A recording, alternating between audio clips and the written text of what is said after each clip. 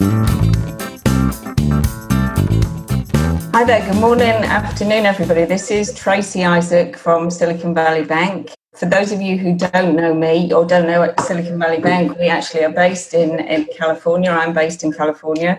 But actually we're pretty much a global organisation now, banking around 50% of venture-backed technology startups and about 70% of venture firms. And I'm thrilled to be here today with Tony Askew from Reed Elsevier, who I'm going to let introduce himself in a minute. But both of us were just talking before the call. We had a pre-call a week ago, and both of us just acknowledged the changes that have happened in this last week. It's been a really sad week, and it's certainly been a very sad week here in the States. And I do just want to make sure that we're all conscious of the way that some of our people are feeling and all really empathise with some of the stuff that's going on. So I know that's a bit of a downer to start on, Tony, but I am really excited to talk to you today.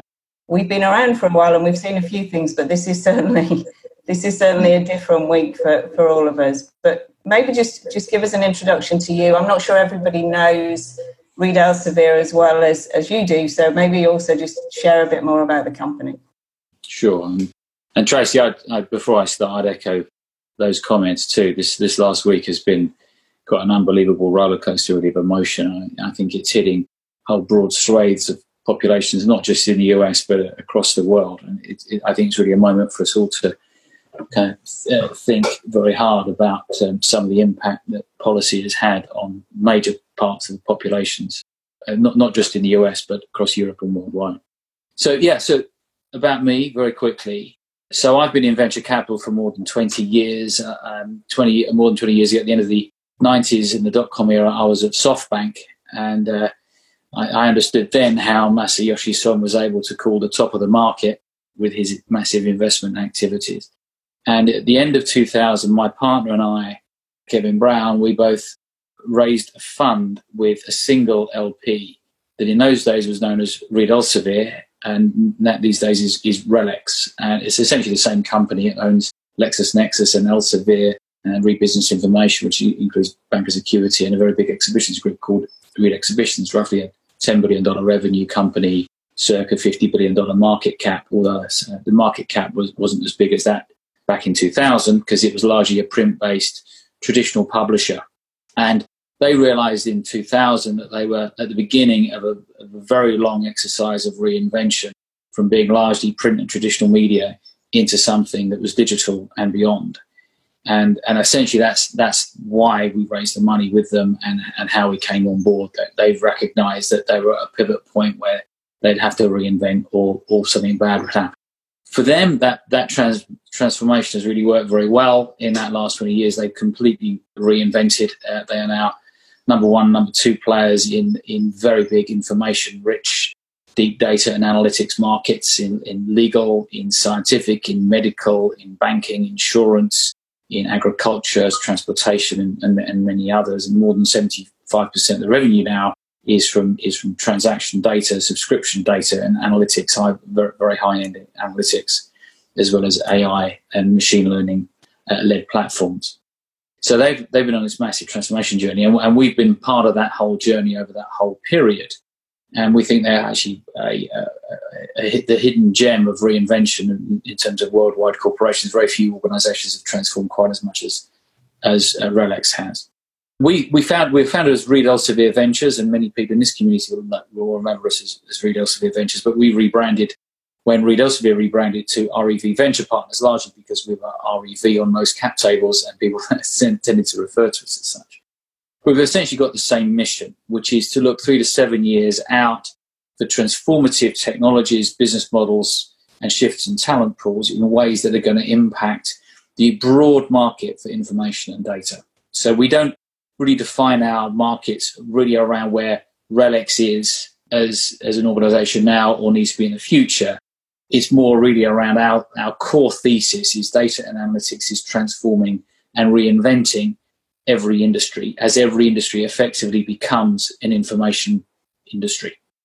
The early part of our investment portfolio was in content replatforming, things like that. We're very early in natural language search and natural language unstructured data, and then we got into structured data environments. We were very, very early invested in Palantir, and we followed that whole story of the human-machine equation, and that now forms a very core part of how we view the world. That we view the world as really going to be the optimization of what humans are very good at, which are creative instincts, it's understanding, it's planning, it's thinking through complex non-linear problems, and computers, which really bring a sort of a horsepower to an analytical capability and processing capability. And we see that sort of expressing in a number of vertical markets: healthcare, legal, finance, education, agriculture, where we've made investments in all those verticals, but also importantly in horizontal technology and capability enhancing platforms that kind of cut across a number of industries, what people think of as like horizontal technology companies.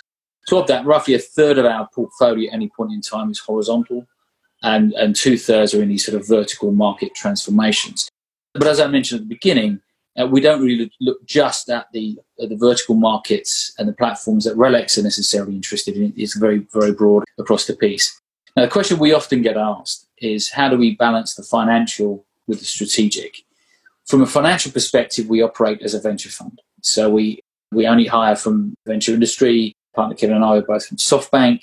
We lead and structure rounds. We invest very internationally. We're one of very few very international funds. We invest in the US, in Europe, Israel, and even in Australia. Typically investing Series B and Series C, occasionally get involved in Series D, and very occasionally earlier stage, deploying between $5 and $10 million. So we run and operate as a venture fund. We benchmark ourselves to the Cambridge Index in the US, and we're profitable from a fund return perspective and have been for many, many years. So effectively, RELX get this operation effectively free of charge, because we're making sufficient distributions to pay not just our own costs, but also making a distribution back to RELX.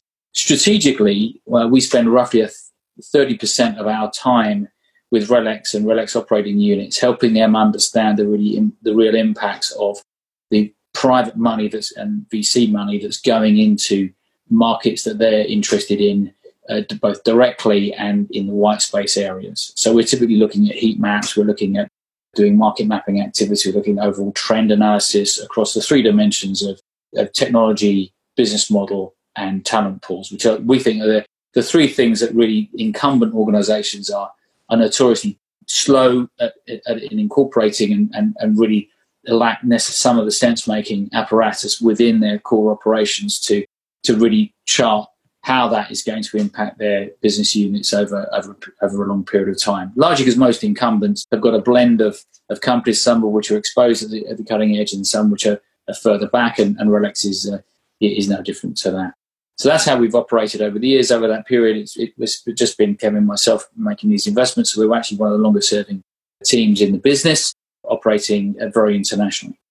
We'll come back to now, but what I would really love to do is just talk about the history of the last two downturns and kind of what you experienced. I mean, what you experienced, and maybe just weave in how you think it's different to what's happening now between, the sort of 2000 crisis, the 2008 crisis, and just talk about what you're seeing now that's different.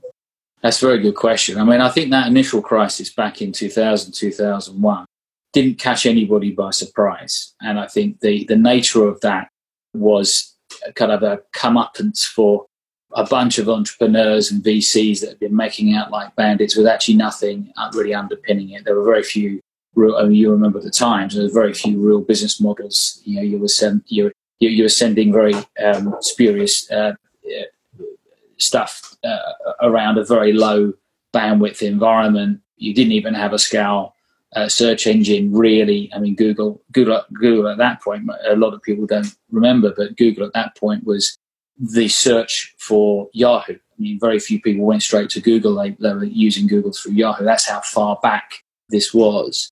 And the fallout was largely in the tech industry, because tech at that point was a sector. So through the 90s and the early part of that decade, technology was a sector. You invested in technology sector. VCs were very specialist activity because you invested in technology, and technology was a thing. The top valued companies in the world were primarily the top 50 companies. Nearly all of them were industrial conglomerates in industrial kinds of companies, and oil or in cross energy, obviously, and pharmaceutical and heavy industry and those kinds of things. In fact, I think it was only Microsoft that punched into that. What's different between then and now is now every company is a technology company. And so I'll come on to the impact we're having now, which I think is pretty fundamental. And then the impact in 2008 and 2009 with the credit crunch, again, it was almost like a stimulated crash. This was as a result of nefarious banking activity that people poorly understood in derivative markets. And again, it did have its very strong effect on the technology industry. But during that period, that was a period actually historically, if you look back, to make hay as an investor, because although the public markets were heavily affected and Main Street, as they called it, Main Street USA was affected as people were losing ground with their mortgages and so on, the technology industry itself was continuing to innovate and power ahead. And there were no real limitations on travel and anything like that, which is what we're seeing now. And where we are now is although 2007, 2007 was a market high, and then 2008, 2009 was a low point. Money came out of the system, and people had to cut their cloth, and the same rules applied of ensuring that your companies had cash enough to survive, and anyone exposed, particularly to the financial services industry, was going to really suffer. The difference with now, I think, this is absolutely systemic across the board slowdown. You're seeing with a pandemic that there are a lot of non-obvious implications to the slowdown. So some of them are things like the pipeline development is going in at the top, but not getting converted in the middle. There's a definite slowdown of early stage tech investing, but curiously, the public market has not yet responded negatively. The public market is still going very strongly. So there's we can probably dig into that a little bit. I'll pause in a second, but this is a very different kind of downturn than we've seen in 2008, 2009, and certainly the one from 20 years ago. And I know I feel like we're gonna run out of time because there's so many questions that we could ask. And please, if there's anyone who does have a question, just pop it into the Q&A session. But maybe just talk about how are you handling this phase, and what are you doing? How are you looking at investments through this phase? That's a good question. So I think our focus immediately shifts in these kinds of downturn environments to the portfolio to ensure that we've got the right practices, policies, and approaches in place across the portfolio. And that really is around managing to cash. So in a downturn environment, the first thing you must do in an organisation is manage to cash to ensure that you can survive. All the lessons learned from the previous downturns is those that survive have a much better chance of thriving afterwards than the ones who don't. Strangely, the ones who don't make it tend not to thrive afterwards. And so across all the portfolio and actually across all the market, the right thing for a board to do is focus on that survival. Now, some in a downturn actually find themselves with a better book of business. And this downturn is no different. In this downturn, it's education businesses have got a much stronger, at least medium-term prospect, as people have used the downturn environment or the stay-at-home request to fortunately improve themselves, and that includes wellness and health apps and those kinds of things. But there are whole swathes of portfolios where your sales are being pushed out by a quarter or two, and so therefore it's important to find the way through. So that's been the first thing, and that's occupied a lot of our time and continues to, as every board has now come up with COVID plans to make sure that people work from home safely. But all small companies, by and large, are very well adapted already to working from home. And it wasn't anywhere near as bad as many of the corporates that will be in this room here trying to get their tens of thousands of staff to work from home. And most of our companies were able to work from home readily and relatively early. Even some of the big ones like Palantir and Babbel, Recorded Future, and those were able to kind of retool and work from home relatively quickly. In terms of new origination, I think David had talked about this earlier on in his opening. I do think it's very hard now to make a new investment in a company where you haven't yet met the entrepreneurs. And we have now run through all those companies where we'd already previously met with the companies and were considering them, and we've actually, in most cases of those, we've declined. And therefore, as I said, the funnel coming in at the top, and this is like doing enterprise selling, actually. You're able to do a lot of initial meetings on Zoom, but when you get down to the real nuts and bolts meeting, where you want to meet the team, you want to meet them in situ, particularly for us, my partner and I are both based here in London and are very, very used to traveling every other week to various places in the US and around the world. That piece of it isn't able to be done. So I suspect that will, when it comes back, we'll be able to very quickly backfill that portfolio, that pipeline. But at the moment, we're not really making any new investments until we're able to travel again and meet those entrepreneurs. We're not ready yet, and I don't think anybody really is in the venture industry to make a $5-10 million investment in a team, which is so important. That it's the people that you're fundamentally backing at Series B and Series C. Even though they've got revenue and they've got customers, it's still the team. And maybe I'm just dyed in the wool and old style VC, but I'm not yet ready to make a decision about a team unless I've actually physically met them and sat down with them. I think that's going to be a common theme through the day. So just on a final question, on a positive note, what do you think is going to change as a result of what we've all been through, particularly on the COVID side, really less than some of the other stuff that's happened? Sure. Well, I think there's some obvious things. I mean, I think that work environment is changed. And the reason I think for that is because, I mean, it's been said multiple times by multiple commentators now that what was going to happen in 3 to 5 years has really happened in the last 3 months. And in most cases, it's very hard. Once you change behavior, the behavior has changed, and then you have another behavior shift to go back again. And one of the behavior shifts that's really happened that most large organizations weren't really prepared for and were holding back was the notion that people could be trusted and be more productive if they weren't in the office environment. And I think there's multiple layers to that. One is the distraction that people have within and around the office environment. But I think also certainly in the knowledge working category, and I know this is very different in an industrial capacity where people do need to be present in that work environment to manufacture or to maintain the machinery. But in a knowledge work environment, which is where certainly we are in all of our companies, it actually has created, I think, an opportunity for people to be more productive and more impactful with time. So I think there's a number of behavioural aspects here that I think are very positive coming out of this. One of which actually is trust, and one of which is increased agency of the individual. Now, I think that will end up having some knock-on effects as to some of the theory of the firm for knowledge work environment. Why did we come together to work the way we do? Do we need employment contracts the way they are? And I think all this kind of stuff will fold out over time as people have been writing about what the likely impact is going to be on the nature of work. But I certainly think the biggest impact is going to be that, because, and part of it very practically in cities like London and New York and many cities like that, the capacity for the metro system and the bus system to take people to and from work is going to be severely diminished. And the capacity of the office environments are going to be severely diminished. So de facto, people are going to have to be working from home. No, I completely agree with you. I think we're out of time. But thank you so much. You know I could talk to you all day. We usually do get to see each other. And I'm really looking forward to seeing you in person again.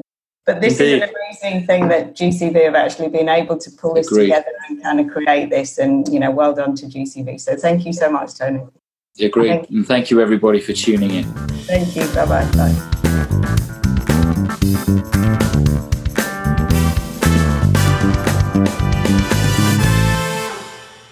Global Venturing Review was produced by In-Ear Production.